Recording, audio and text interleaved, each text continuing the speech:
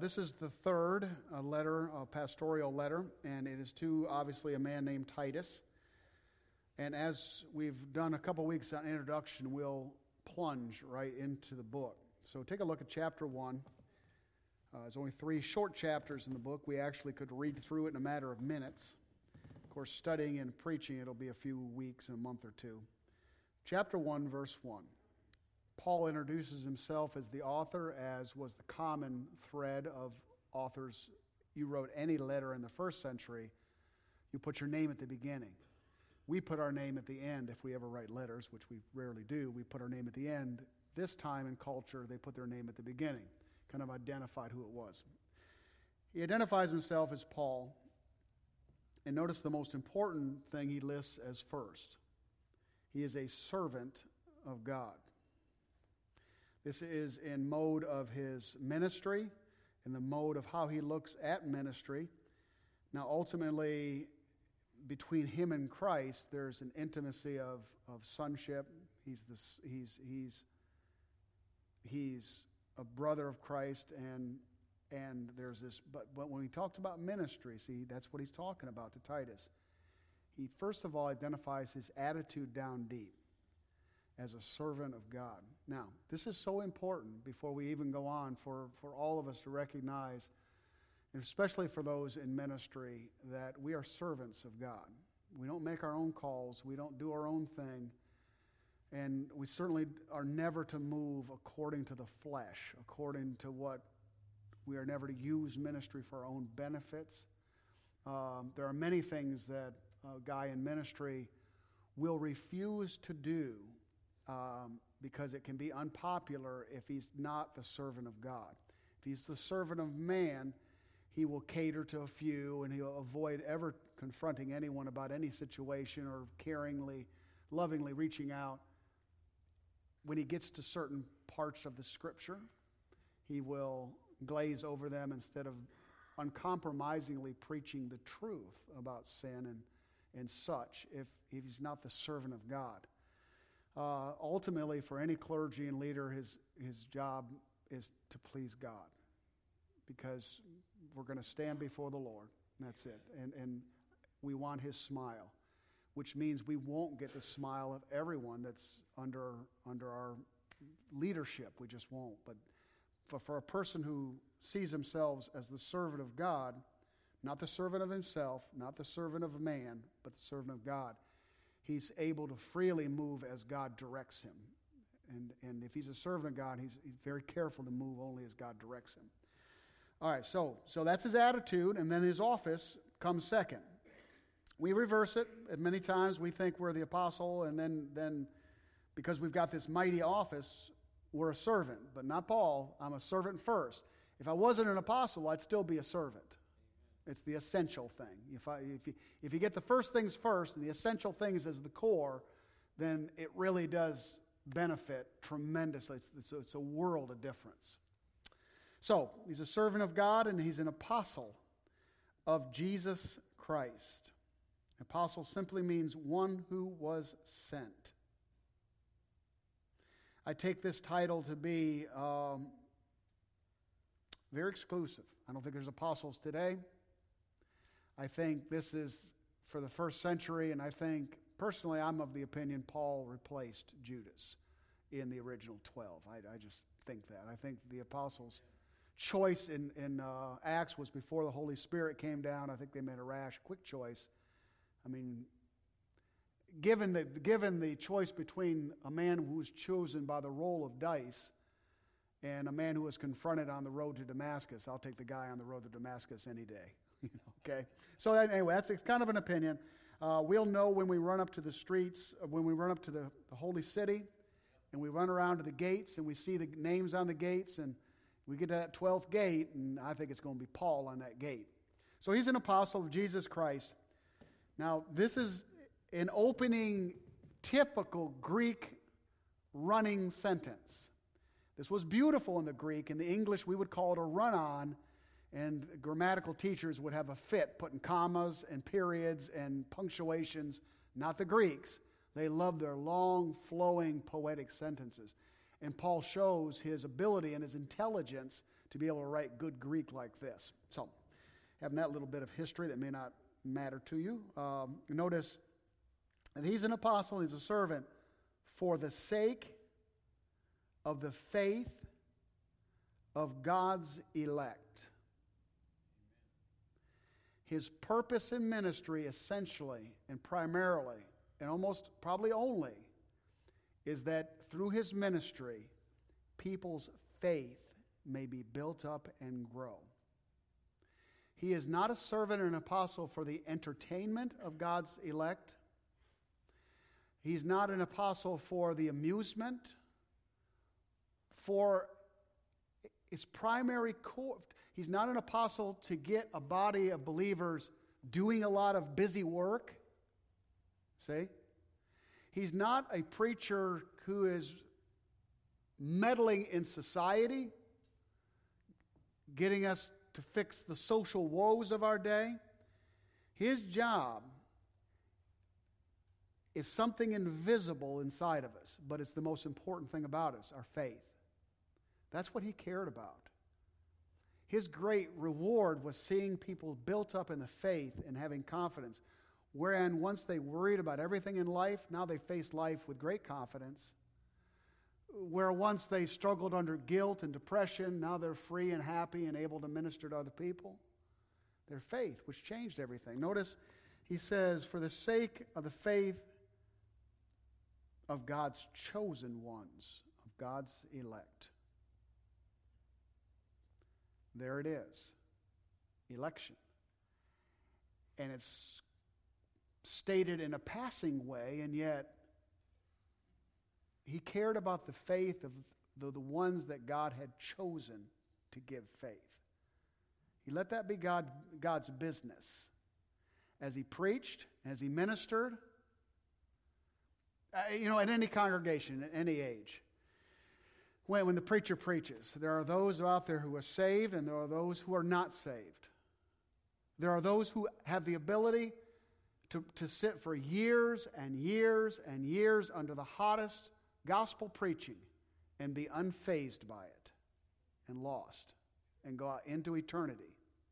The model for that is Judas. He spent several years in the very presence of Jesus Christ and was lost as, So that's not the preacher's responsibility in terms of to fret about who out there is saved. He's preaching to everyone, but he knows that the Holy Spirit's targeted audience for what he's preaching in depth and in reality is the faith of the ones that God has chosen. Doesn't mean he doesn't care about it, but he's not to pick and choose and go, I think that one, but that's definitely, they're not saved. He's to preach to everyone. It's God's business. They're God's chosen ones. I care about building them up in faith. Now, notice he goes on. Something that's connected essentially to their faith, notice, and their knowledge of the truth. There it is. This is the thing that builds them up in faith, is truth. It's so simple. It's so simple. And yet, it's very easy for ministries to get off skew and talk about everything else except the truth that's contained in here.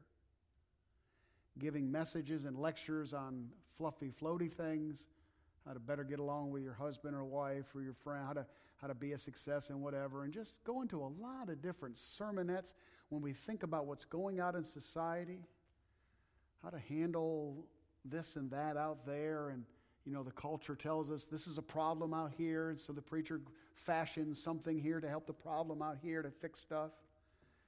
And Paul's thing was, man, I'm preaching doctrine and truth because the Holy Spirit applies that, and then things are transformed. It's truth. We have a new website, and I hope you guys take a look at the website. We're trying to make it as clear and simple as we can. I'm going to have an opening video on the opening page that's going to click open, I think, when they open the page. I haven't decided yet. And I'm going to be talking, and what I'd like to do is somehow form a setting up here where I'm talking into the camera and you guys are kind of milling around and walking around. Now, this has nothing to do with this tonight. We're just going on a little rabbit trail. You've heard of extras in the movie, right? Yeah. Wouldn't it be nice for me to sit in that pew and be filmed and you guys kind of shaking hands and walking around, and we'll orchestrate a kid running up and interrupting the whole thing? I'd like to do that in a couple weeks. If you're interested in being in the movies, come see me and we'll sign you up. But this is what I'm going to say. I'm going to say, look all over the website. But there's 2 pages I want you to specifically focus in on if you're looking for a church. First page is what we believe. That ought to be the very first thing anybody does when they're looking for a church. What does that church believe? I want to know. Second of all, I want to hear the truth preached. Because when I sit down in a pew, I want to be fed the Word of God. I don't want to be told fancy little funny stories about the muskrat running up the tree and just all kind of stupid little things. I want to know truth. I want to be hit hard straight between the eyes. So that's what I want. That's what churches ought to be about, the truth. Now, we're a social setting, and we enjoy our friendships. We enjoy the society that we have here, the community. We love to eat together. We love to laugh together. But this place isn't about society or eating or any of that kind of stuff. Essentially, we get fed truth, and we come out of here growing in our faith. Everything else can happen, but if that doesn't happen, nothing else is happening. Okay. Notice, for the sake of God's elect and their knowledge of the truth, notice where that truth will always run, which accords, which aligns, which is always essentially connected with godliness. With godliness. An understanding of the truth that feeds the faith will always produce a righteous, godly life. Not a perfect life, but a life that more and more is assimilating and into the life of God as it's lived out where we live. You know, we're more pleasant people to be around in our family. We're not as irritable. We're not as disagreeable. We're calmer. We're more relaxed. Now, you'll have moments. We all have moments.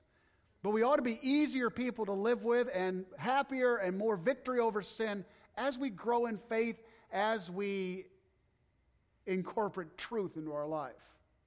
My friend Mike's problem with those who came to his church and said they were all about grace is that he saw no evidence of it at all.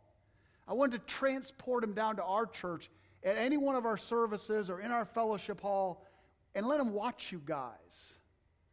You know, this is what it looks like when people understand grace and truth, are fed in faith. There's a sweet spirit. There's a loving spirit. It goes on, which accords with godliness in hope of eternal life. Now you notice there are some commas in here. Let's pick it out in order. Go back to the faith of God's elect, being fed by the knowledge of the truth.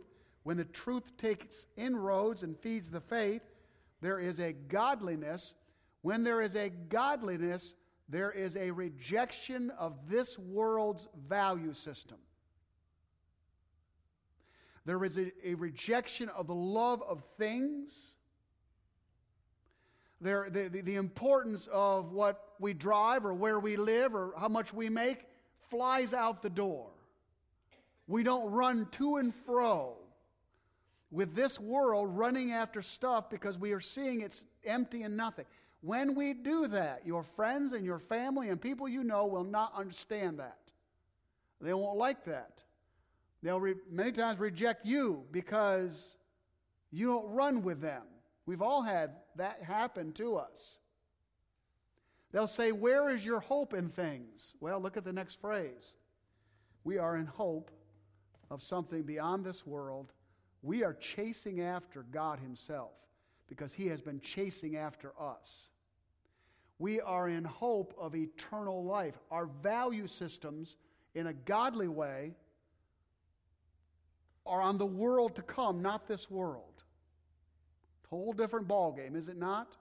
Now look at the word hope. It's kind of a word that's been thrown around in the media the last few days about hope. Hope, when the world talks about it, is a wishfulness for the future for it to turn out like we want. You know? I hope Karen doesn't kill me. Or I that's a terrible I hope, that she doesn't leave me someday because I'm such a jerk. I hope my grandkids stay healthy and happy and find good mates someday. I hope the best for my kids.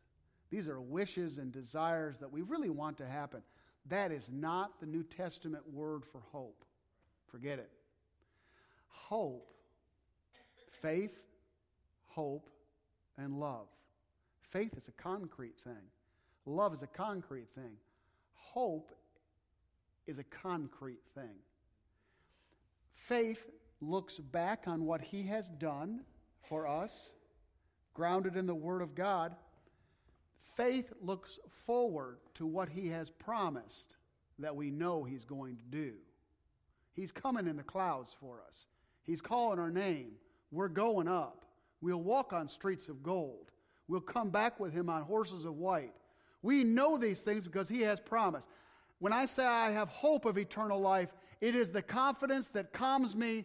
It is a knowing. I know these things are going to happen. Amen. I don't care what happens in this world. I know He's coming back. I know it. It's like the old... I visited Chanda the other day. I wanted to take her by something that someone had given. And so I dropped by Chanda's, and we had a pleasant talk, and we had a good time, and I was fixing to leave. And apparently the family has adopted a pit bull. And this Luna, I think is her name, and she came around the corner. Yeah, she came around the corner, and I was a stranger at the door. And so here's this full-size pit, and she is up on my leg, and all of a sudden her mouth is on my wrist, and teeth are compressing. And just at that time, Chanda reached out and grabbed the collar and jerked her back. And I thought, good night, Chanda. We'll see you. We'll take care. And I'm out the door.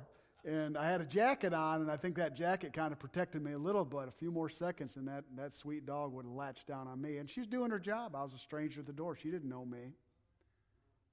When a pit bull grabs onto you, you're in trouble because they got some serious jaws. Oscar grabs a hold of you, you can pretty much shake him off into the wall. But not a pit bull. She got you. This hope is a pit bull's teeth down on something that will not let go no matter what. No matter what. That's the hope we have of eternal life. So whatever we face in this life, the ups and downs, the good and the bad, the reason we just smile like we haven't got a lot of sense is because we have a hope of it, that they have no idea what it is. None. It makes us different people, does it not?